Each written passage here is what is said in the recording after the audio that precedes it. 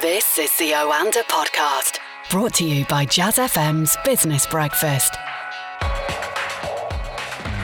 Welcome to the Oanda Market Insights podcast, where we examine the financial and business news from around the world in what was a week where markets have been dominated by politics, whether the remarks of a singular Chinese official or plans to suspend the Parliament of the United Kingdom. I'm Nick Howard, and joining me for our own meeting in the studio is Oanda's senior market analyst, Craig Erdem. Craig, good to have you here. Let's kick off with those market-moving remarks from China, which have really seen something of a fillip to the markets at the end of the week. Yeah, it's quite surprising. It seems that when people want to be optimistic, they'll find any reason to be.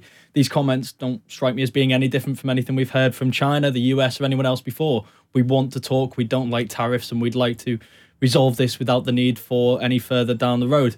It doesn't really resolve anything, though. It doesn't mean that we're seeing face-to-face talks. It doesn't mean that any of those issues that have held things up until now have actually changed. But investors want to hear this kind of language. For me, it's a lot of hot air. But ultimately, as long as the lines of communication are open, we've got to remain somewhat optimistic. The problem I find is that we've not quite yet reached that point where either side is desperate for Trump. That would be if the markets are falling, if his polls are falling ahead of next year's election, if the data is starting to show up, if the unemployment report is starting to look a little bit soft. For China, of course, it is GDP. But we're not hitting those points yet where the desperation's kicking in. So I feel like neither side really has that incentive to move. The pressure is going to come on ahead of the election in the US next year. Donald Trump obviously doesn't want to lose his base as he goes into that. What is the importance of that from the Chinese side? The importance is simply that I feel like if they can move past Trump, if they can unseat Trump, I think they feel like they'll have an easier time on the negotiating side, not just because they feel they may be able to get a few wins, but they may feel like certain issues aren't as important to a Democratic candidate than it may be to Trump. And let's be honest, his team are very hawkish. The John Boltons of this world were known hawks towards China for a long time, not just China, Iran, etc. So I feel like if they believe if a Democrat can actually win the next election, they may actually have a much easier negotiation on certain topics. So would you actually expect tougher tariffs and tougher trade skirmishes in the run-up to that election on the basis that it could unseat him?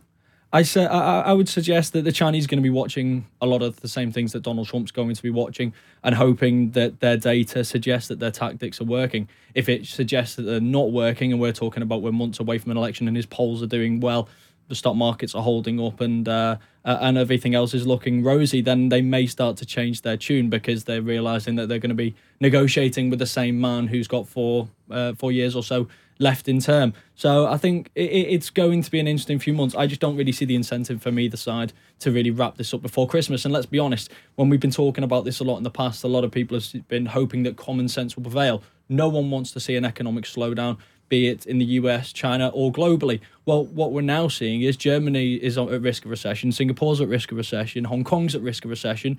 The UK contracted in the last quarter, but I don't think that was really trade war related. But we are seeing a slowdown in the US and China as well, to a much less extreme extent. But there has been no real determination from either side to compromise on certain issues. Clearly, they are focused on their own domestic agendas, and if other countries do suffer the consequences because they are open trade dependent economies, then so be it. That is a sacrifice that they are willing to make. But at this moment in time, I feel like China believes that, you know what, they're in control of their economy more than others are. They have control of central bank policy. They can let the currency depreciate if need be, of course not at too rapid a scale. They have control of some of the large banks, the large institutions, and therefore they can see this out a little bit longer. And the US feels the same, and the rest of us are just going to have to take that one on the chin. And that means that this side of Christmas, we may not see that positive resolution that we want. We do like to hear these positive comments, though. So the rest of us along for the ride there. Let's move across to the UK, where this week Boris Johnson has given his plans for proroguing, suspending Parliament for the longest period since the end of the Second World War. We saw the pound take a tumble on that news. What's actually going on away from the politics? Well, away from the politics, I mean, firstly, I must say proroguing is the worst term I've actually heard come from Brexit, and I hate Brexit as a term, but having to say proroguing on a regular basis is actually far more difficult than I realised it was going to be. Yeah, I mean, away from the politics, I don't think too much has changed. I think a lot has been made of comments that have come from Angela Merkel, Emmanuel Macron during their meetings. They've effectively said what they have in the past, but they've just not been as harsh maybe in their rhetoric. They're very aware that it's 2 months until the UK potentially leaves without a deal. They don't want the finger of blame pointing Brussels' way. They don't want to incentivise any other nationalist parties within any other countries within the bloc to leave. They don't want to be seen as these hardliners who are dictating countries' agendas. So they've softened the language, but the message is still very much the same. The backstop remains unless you give us a viable alternative that is actually implementable at this moment in time. And there isn't anything at this moment in time which they believe can be implemented. If that changed, then of course they would change their tune. They'd have no reason not to change their tune. The problem is this idea of technology, etc., alternative arrangements. It's a good idea in theory. It may be a good starting point, but until Boris can prove that it's actually functionable, then I don't believe their position is going to change. That obviously leaves us in a rough position now for the next 2 months, though, because really the backstop is designed to prevent a border appearing either in Ireland, between the Republic of Ireland and Northern Ireland, or between the Republic of Ireland and the rest of the EU. In no deal, that is going to happen anyway. So this is, in many ways, a political case of who blinks first. And at this moment in time, Boris Johnson very much wants the EU to believe that he's not blinking. And by proroguing Parliament, he's very much sending that message. And what about the impact of these kind of political tactics on how the UK is perceived? So looking at how headlines across the world represented the move by Mr. Johnson. Obviously in Europe it didn't go down well. I'm thinking of in France and Germany, but even further afield in Russia, in Iran, it was seen as or presented by journalists as an attack on UK democracy. Does that actually undermine anything about the UK in the long term? I guess ultimately it depends how it turns out. We do have a lot of these kind of populist tactics, populist leaders appearing around the world right now. So I don't think if this was 10 years ago, then this was an isolated leader, then I think it would be more highlighted and it'd be more shocking. But it seems that everywhere we turn right now, whether it's Trump in the US, Bolsonaro in Brazil, Erdogan in Turkey, Putin in Russia, these figures who are using unconventional tactics in order to get what they want, it's become less uncommon, and therefore I'm not sure if there's going to be negative longer-term consequences, if I'm perfectly honest. But again, that depends on how successful this is. The best way to defeat these kind of tactics is to prove that they don't ultimately work.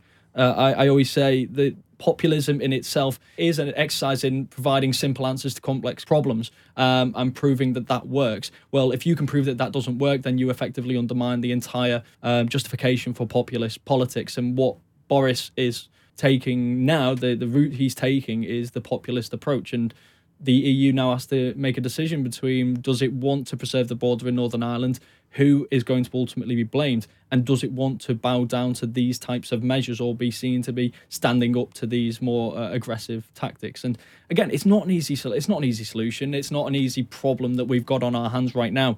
And I think the EU is very much wary of the fact that its own reputation is being very much abused by many people around the continent, which is why we are seeing these populist uprisings. Let's take another one of those populist governments, move to Italy, another complex problem where simple solutions are being presented. We've seen the coalition between the Five Star Movement, what I would say is a populist, perhaps even nihilist group of far left and far right ideas, and the much more far right group of the Northern League. That coalition splits, and we now have potentially a new government there. That is actually being greeted by investors. Talk me through that. So it's being greeted by investors because for two reasons. One, it means that we avoid an election in the autumn. We're talking October, November time is when this election would take place. This is also the time when Italy has to put forward its budget to Brussels. We remember last year there was a long skirmish between Rome and Brussels because of the type of budget it was pushing forward, the fact that he was asking for a much larger fiscal deficit, and there was the back and forth between this populist coalition, both of whom in the past have very much shown strong opposing views to Brussels and obviously the European Commission. Now, this looks like a much nicer version of that. You've removed the far-right element in the League Party. We've got a Democratic Party who is a centre-left party who now looking to go into coalition with the Five Star Movement. And for one, you've got an agenda, a domestic agenda, which is probably going to be much more aligned in terms of how they want to spend the money, how they want to boost the economy. So from that perspective, that could help reduce the deficit on that side. But also, I think there's this idea that by bringing a kind of mainstream party, it may smooth the lines as well with Brussels. The difficulty that obviously this does pose, which the markets are choosing to look past at this moment in time, is this is two parties who historically, and when I'm talking historically, Five Star Movement hasn't existed that long, but has previously been very hostile towards each other.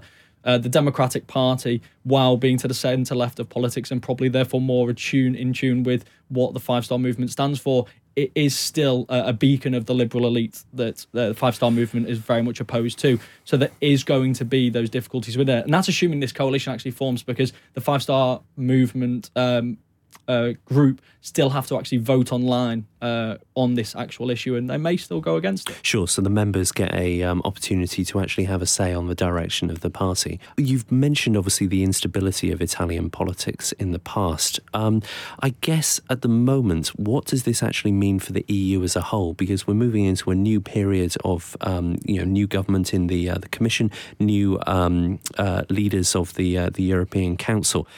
Do you have any sense of how you feel that Europe might actually change over the next couple of years? It's an enormous question, I know.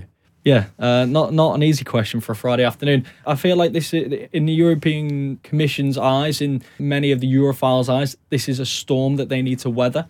We look at Emmanuel Macron. He's very much trying to take over the mantle of leadership from Angela Merkel, who has effectively been de facto leader of Europe for the last decade or so, especially given the number of changing governments we've seen elsewhere. Macron is very much trying to take over that, given that she is on her way out. And he is very much a strong Europhile who I do believe that sees this again as a storm that they need to weather. The problem is that we are seeing the rise of populist parties, and this is being generated by this approach that we've seen from Brussels for some time, this kind of we're right, you're wrong approach. And I think this is why I do believe they are taking a bit of a softer approach, for example, with how they speak in the media with regards to Brexit. We've seen it in the past. It's kind of been portrayed as like this is just Britain being stupid, this is their mistake and they need to suffer the consequences of it. Well, that's actually being used as bait for many of the populist parties across Europe, this idea that Brussels imposing its view and its will on a sovereign country. And I feel like maybe Europe is starting to learn a little bit from that. But I don't think it's going to change its longer-term ideology, but maybe this is just going to have to see a pause within that transition towards it, because things have moved fast over the last couple of decades, and that's probably been part of the problem which has led to this nationalist uprising. Right, let's look ahead to next week, where we're back from the summer break into September, and we're starting to see more economic data coming out. We are. Thankfully, we can talk about something other than politics. The politics has really dominated this summer. It is an interesting time, so there's no harm in that. But I think we are going to start to see a bit of a normalisation in many ways in markets, more focus on the central banks and what they're doing, although politics very much gets pulled into there as well. But next week we've got the US jobs report, that old favourite that seems to have slipped off the radar somewhat. So we've got the jobs report to come on Friday. I think that's going to be quite closely monitored. I don't think there's going to be anything too shocking there.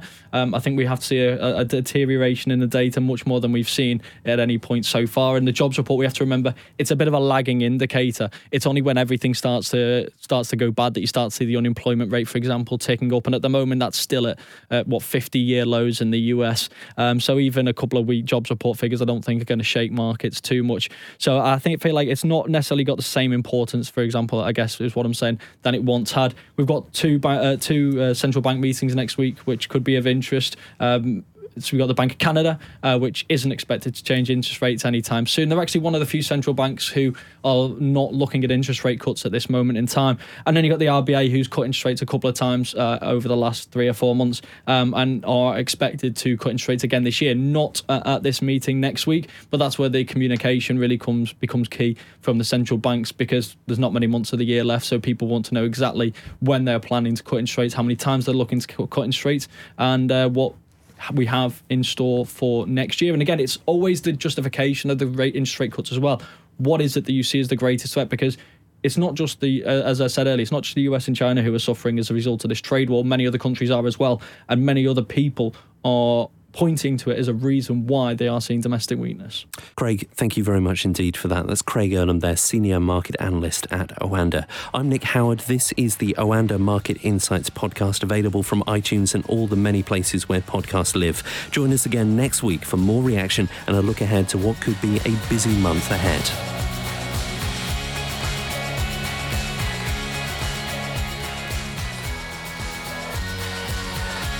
That was the Oanda podcast from the team behind Jazz FM's Business Breakfast, a daily early morning 30-minute briefing for the day ahead. On air from 6 a.m. Listen to Jazz FM on DAB, online, or just ask Alexa.